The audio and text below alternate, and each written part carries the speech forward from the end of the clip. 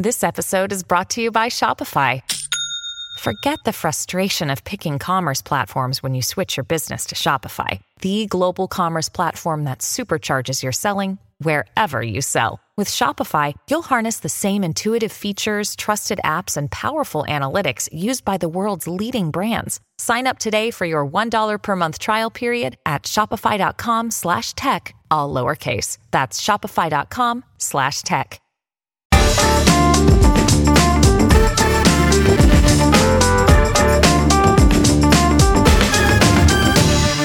Hi, welcome back to The Bunker, your need-to-know on news and politics. I'm Raphael Baer. Is all of politics controlled by a vast secret network of murderous satanic child kidnappers?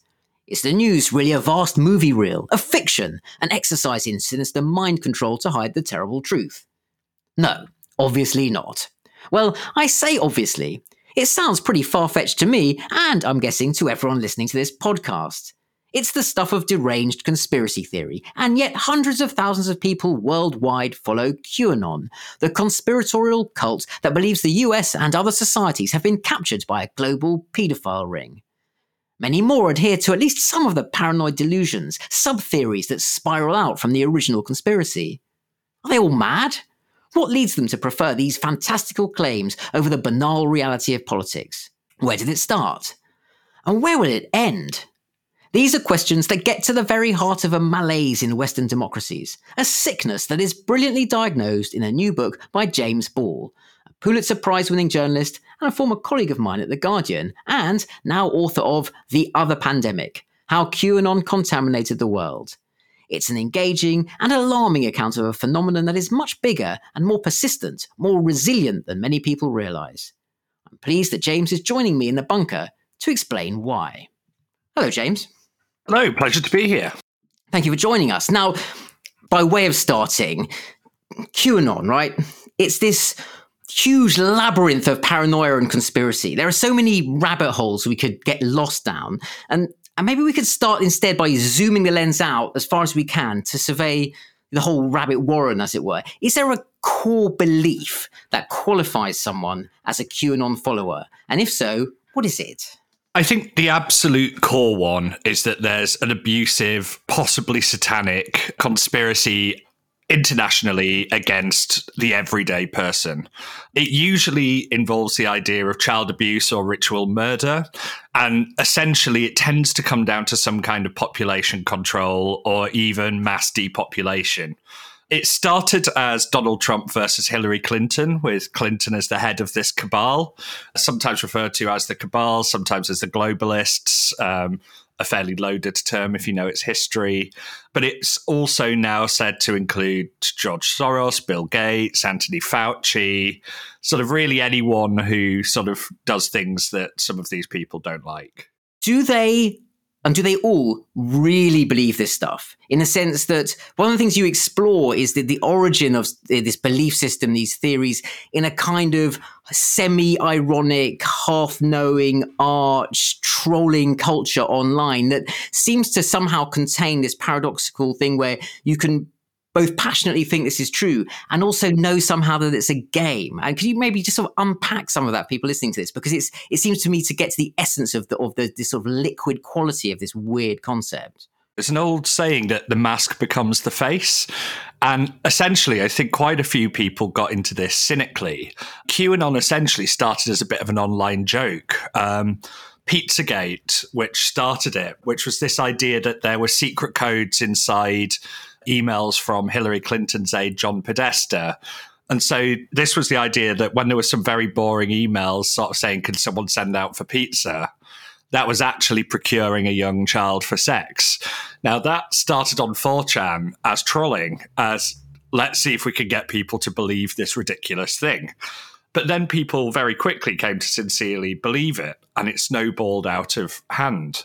Some of the other ways in which you explore this very well in the book is the sort of generational shift that happened specifically in 4chan in that respect. Now, by generation, I don't mean sort of 30 years. I mean different sorts of waves of users. And it might be useful, if people don't necessarily know what 4chan is, to talk me through 4chan as the sort of petri dish in which this pathogen grew. So at its core, 4chan's just a messaging board. It's quite similar to Reddit. It's on the open web. It's not on the darknet or anything like that. But it's got a very particular culture. It was sort of founded when I was about 17, 18. And I spent a few years on there just as a teenage user of it. It doesn't let anyone have usernames. Everyone posts as anonymous. And so boards build up their identity by their culture. And two in particular, B and Pull, kind of built up this culture as sort of offensive, nihilistic, anarchic. But a lot of this was fun. You know, Rickrolling was born on 4chan. Lolcats were born on 4chan. All sorts of bits of internet culture started out there. A lot of internet speak was born there. What's fascinating about that is how much of things that people now use as their day-to-day idiom, their language, the sort of lexicography of internet communication actually has the same sort of ground zero as this more sinister, weird stuff. And specifically, that raises the question of who is Q and what was Q doing that was so effective that, unlike all the other crazy stuff that was said on these chat boards and on 4chan, it blossomed into this particularly powerful subculture. So 4chan got really good at making stuff that the rest of the internet liked or adopted. It was good at getting attention and going viral. But, it was rude. People would be very sexist. People would be casually homophobic. The levels of racism on there were pretty bad all the way through. But it was essentially teenage boys, young men, and they, as I did, most people on there got a life. They started to get a job, they went to uni, they built up a real world social life, and they went on less and less until they just stopped going on at all. What happened was some people stayed behind, and you need more of a hit.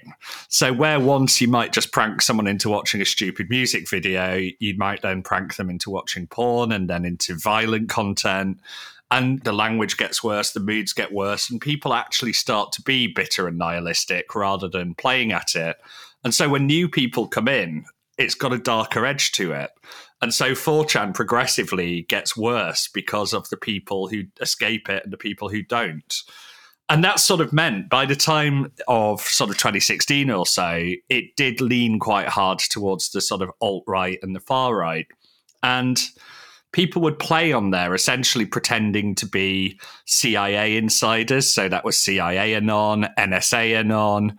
And by the reason that we sort of got to QAnon is that there were people pretending to be in all the bigger agencies. And Q is a clearance level in the Department of Energy, which handles the USA's nuclear material. And the guy who was writing it was just really compelling.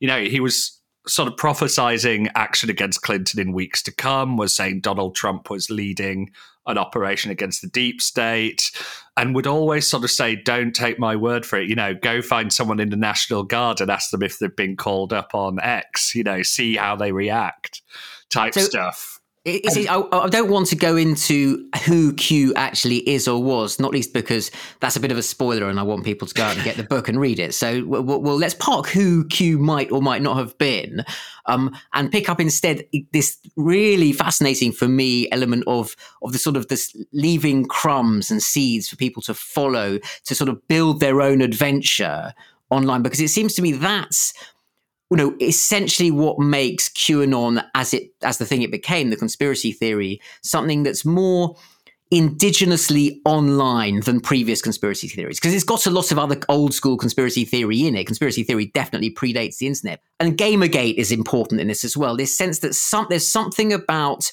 the combination of sort of radicalized, resentful male virginity meets sort of choose your own adventure, massive online digital gaming, plus old world analog tropes of mad conspiracy theory that somehow come together in a kind of a nuclear fusion moment and create this new force. Is that a sort of crude but fair summary of what happens? I think that's a great summary of how it got going.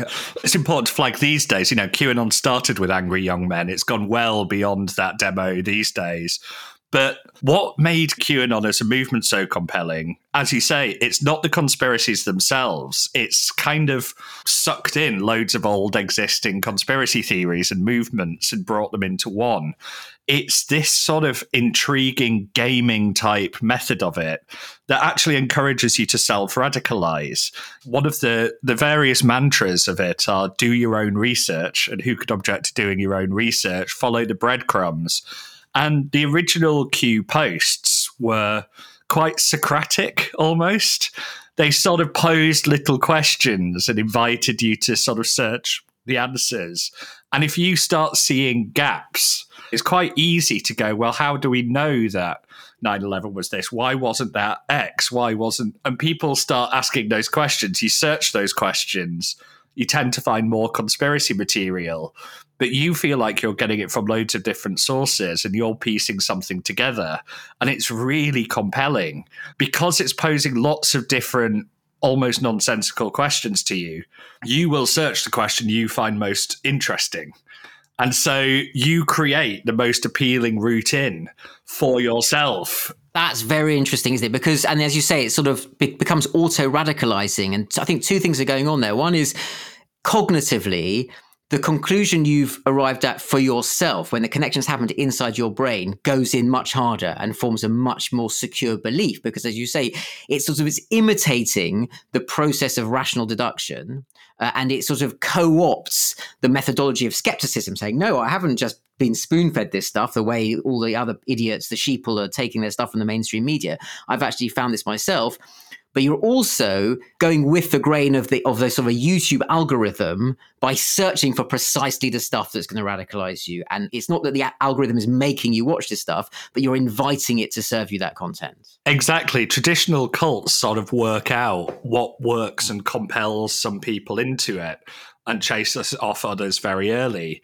But they tend to be stuck with one route, one leader, one rationale. This has sort of emerged.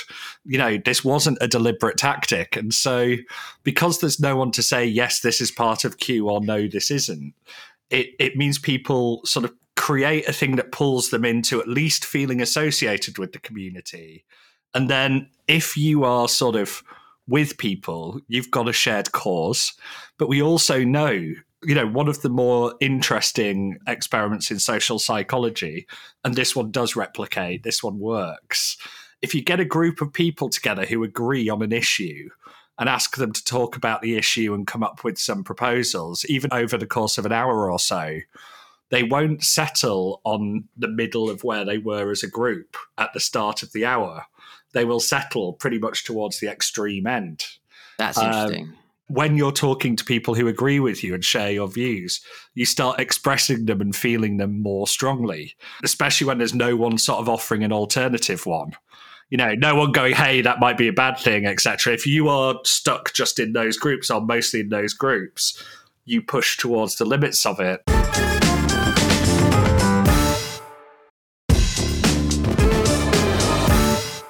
I want to come on to how this then manifests in analog politics, for want of a better term. But just before we do this, the multiple entry points I think is interesting because we've talked a little bit about sort of incel-ism and the outright far-right elements of this. But what's interesting is how it also imitates the sort of horseshoe theory of radical politics, where there's a radical left component that comes through a different avenue, which is sort of new age, almost a kind of hippie anti-rational ethos that I think particularly that element of it gets turbocharged, particularly in the pandemic, because that side of things latches onto vaccine hesitancy and then anti-vax conspiracy theory. It comes in through that route. Yeah. I mean, lots of people mistrust Big Pharma, and I think there's lots of good reasons to be very skeptical of Big Pharma's intentions.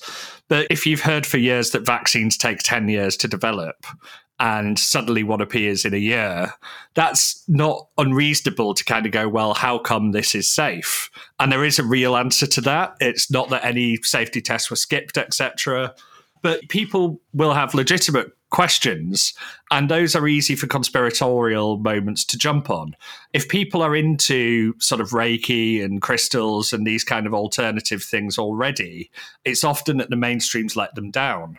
And so they don't trust medicine. And that's easy to move over when health is the one news story globally into politics. And if you start believing that thousands of people at the very top in charge are doing something malicious and conspiring against the public for one reason, why would they keep it just to that one area? Once you are inside conspiracy logic, if you think that people are forcing a vaccine on the world that isn't needed for whatever nefarious reason you think it is, well, why wouldn't they also be covering up possibly child abuse or covering up, faking elections or doing the other stuff? On the internal logic, it works. Well, that closed loop of internal logic is incredibly important because, first of all, you get into the mindset where the absence of evidence is evidence of a cover-up, and by extension, anyone like me or you saying, well, actually, that's not how it works, invites response. Well, you're a mainstream media journalist, of course you'd be in on it. You have a vested interest. Or, if you might not be in on it, but if you were the kind of person asking these questions, they'd hound you out quickly enough. You're only there because you're the right sort of idiot for them. Now, you mentioned, we've sort of alluded to the centrality of Donald Trump as the figure who understands this, who's also sort of dropping hints, or who's supposed to be the operative who will one day move against the giant conspiracy. And I wonder how central the insurrection and the 6th of January was. It seems to me to occupy two very important functions in this. One is making an awful lot of people realize that this is something that can punch through to real politics in a spectacularly dangerous way. I mean, that was an actual uprising against the constitutional order of the American Republic, such as hasn't happened in, a madness, extraordinary.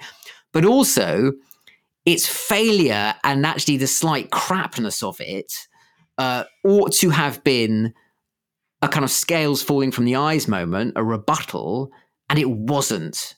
And I'll be interested in your sense of, how pivotal that was and what that tells us about what the next stage of the evolution of this thing is likely to be. I think it probably had the opposite effect to what a lot of people who I think are very good observers of this stuff usually sort of said on the day, in that I think it had a big effect on people not in the Q movement and very little effect on people in there.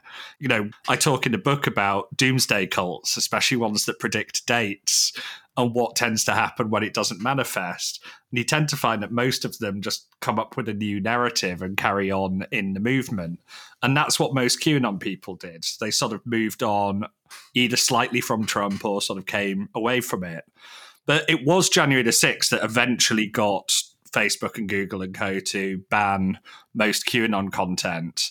So they took action in one way, but it was also when essentially the Republican Party embraced it.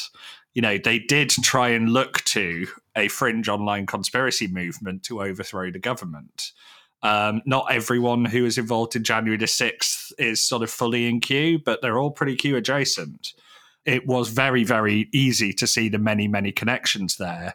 And Trump now walks on stage to rallies to a QAnon sort of anthem. He's very happy to flirt with that group. And Mike Flynn, who is briefly his national security advisor, is a very open public advocate of Q. And how much of this, again, is people doing something incredibly cynical because they've seen where their base is, and people who are actually radicalized? Traditionally, obviously, if you use a Third Reich comparison, you've sort of lost the argument. But I do think it's interesting when you look at the emergence of fascism through the late 1920s and early 1930s, that combination of essentially criminal power grab for the sake of it and actual weird occult belief and voodoo that actually became part of the ideology. And they're not as separable as you might think. Is there something like that going on here, that actually some of these people who are gaming this for power also kind of believe it? Yeah, I think people always start to believe their own hype and become enthralled to their own fans. Trump has always had a bit of a persecution complex. And so the idea, I'm sure on some level he believes there's a deep state working against him. Now, does he believe all the rest of it? Possibly not, but he'll believe enough of it that he can fairly sincerely tap into it. I think various of the boosters sort of start by going, hey, these guys are nuts, but, there are nuts. Let's indulge them. But again, it's that thing of you spend all your time surrounded by people with these beliefs. You're going to start, at least on a surface level, believing a lot of it. And I think most people don't spend a lot of time challenging their own preconceptions and beliefs. And so I think it's that slow shift from, I'm mostly just indulging this, I'm playing with it, to, no, actually, I believe it. And also, I suppose, when a set of beliefs gets encoded in the vocabulary that you use, you are no longer conscious of the wider edifice of meaning behind the term that you use. So going back, we alluded to globalism as a code word. I mean, that has all sorts of anti-Semitic connotations, the idea of sort of a international, capitalistic, or in some cases socialistic, Jewish world government through bankers and Goldman Sachs and all sorts of things that reach back 2-3 centuries of anti-Semitism.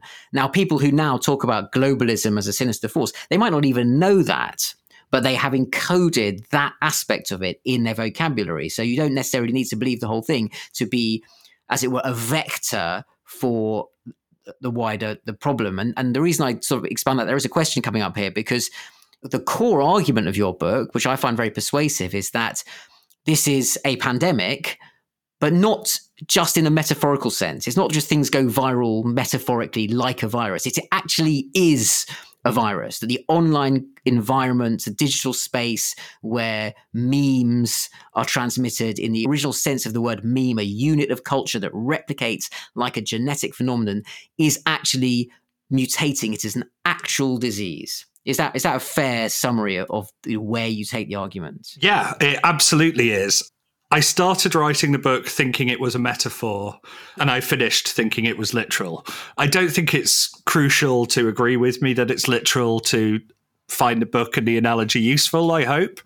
But, one of the interesting things about viruses is they're not alive.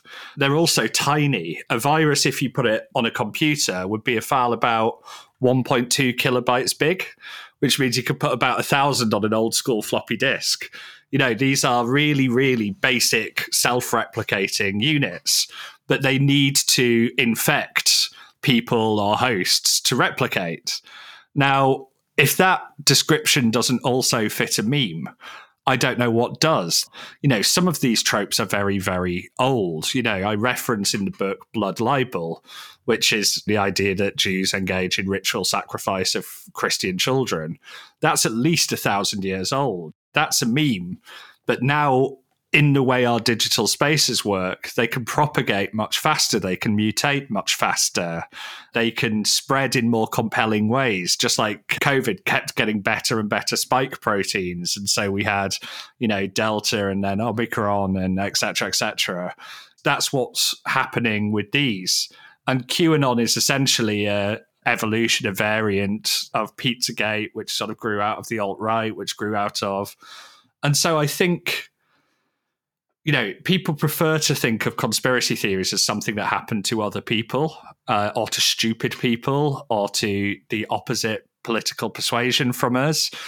They're actually, if anything, more likely to hit cleverer people, because cleverer people like to research and look into stuff for themselves. There are Nobel Prize winners who are full-on conspiracy cranks. Yeah, doctors, medical professionals who went full anti-vax. And and again, that connects to that sense that there's something very appealing about the sort of satisfying click, like the sort of 3-pronged plug going into the socket with a really reassuring connection, that if you are the kind of person who prides yourself on being skeptical and rational, when you just get that little short circuit, when the spark jumps across and you're making those connections, but within the sphere of conspiracy theory, you still get that gratification for having done your own research, but also it all fits together. And actually, frankly, you get that, I think there's an element where people who get really into sort of Marxist ideas of left politics also gravitate towards a slightly conspiratorial view of everything, because it's a self-contained system that can explain everything if you feed the data in the right way. Yeah, it's the I see behind the curtain, I see what other people can't. And that's oddly quite empowering. It's also important not to just think about these in terms of media. when society's going badly for people, when people think they're doing everything they should be and it's not working, they're not getting a good quality of life, they don't think their kids are going to be better off than they are, etc., people look to why. That's often what fuels sort of xenophobia and anti-immigration sentiments, but it is what makes people think something's going wrong with society fundamentally. And so you get this issue where, we're in a big stagnation at the moment. The cost of living's tight, etc. People look for explanations and look for villains. And it's sort of more reassuring to think that someone's conspiring against you than just that the world is this complicated and difficult and no one really knows what to do. Yeah, I mean, I remember someone actually, a former advisor in Downing Street once saying to me, like, if these people knew how chaotic and disorganized it really is, they would be even more scared. They have no idea how bad it is. The idea that anyone's capable of organizing a conspiracy on that scale, we wish we could, but there's absolutely no chance we'd be that organized. Yeah, well, I think that's why people, especially, in political journalism, just very quickly end up not believing this, because it's like, mate, no, he's always drunk after 7 o'clock. He hates him. He would never do that. And if you tell 3 people anything in Downing Street, the first thing they'll do is text someone in the lobby. Well, exactly. You and I can say these are the reasons why that can't possibly be the case. You could say, the budget alone for hush money is to pay everyone who's ever worked at NASA to deny, that the moon landing was a fake. It falls apart immediately, right? And yet we also know that myth busting and fact checking are often counterproductive. Is there an optimistic way of looking at this, which is that we're sort of at the early stages of digitization that might be analogous to sort of early industrialization, where suddenly everyone's living in cities and everyone's using the same water pump and they're all giving each other cholera and they're all dying and everyone's going, maybe there's miasmas around that are passing this in the air, maybe that's what it is. And then someone goes, well, maybe actually if everyone puts their hand on that dirty pump handle, the disease is in the water. And we're at that bit now of higgledy-piggledy, unregulated internet sort of agglomeration into a society. And eventually we'll just develop the infrastructure, the hygiene will say, actually, if everyone drives on the left, we won't have as many road accidents. If everyone limits themselves to 70 miles an hour on the motorway, there won't be horrendous pileups. Do you see what I mean? That we could we're in the early stages. That's exactly where I think we are. That's why the call in the book isn't a big set of specific things. It's saying we need to think about, these digital pathogens exist and will continue to. Cholera still exists, but we know how it spreads and we can live with it at a vastly lower cost to life, to health, and financially than we used to have to bear with. I think we will have these with us, but we will learn and develop digital immunity. But that didn't just happen. People started looking into it. People made their careers doing it. There are still pubs in central London named after Jon Snow for his discovery of how cholera spread. Hopefully, in a century or two, we'll have some sort of pubs named after people who worked out the same online. Well, on that optimistic note, I think we're probably out of time and we can all go down to the James Ball pub for a few pints and to continue discussing this further. But before we do, I have to say thank you, James, for your time and insight. Thank you very much for having me. And thank you to the Bunker production team for their stellar work. And thank you for listening. And also remember, if you enjoyed this episode, please support The Bunker on Patreon. For as little as £3 a month, you can get extras, including the episodes ad-free. I'm Raphael Bear. Thank you for listening.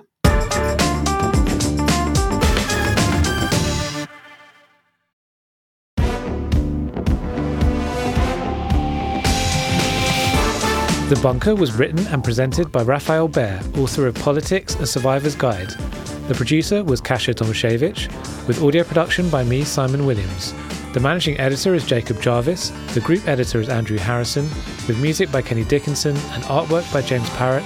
The Bunker is a Podmasters production.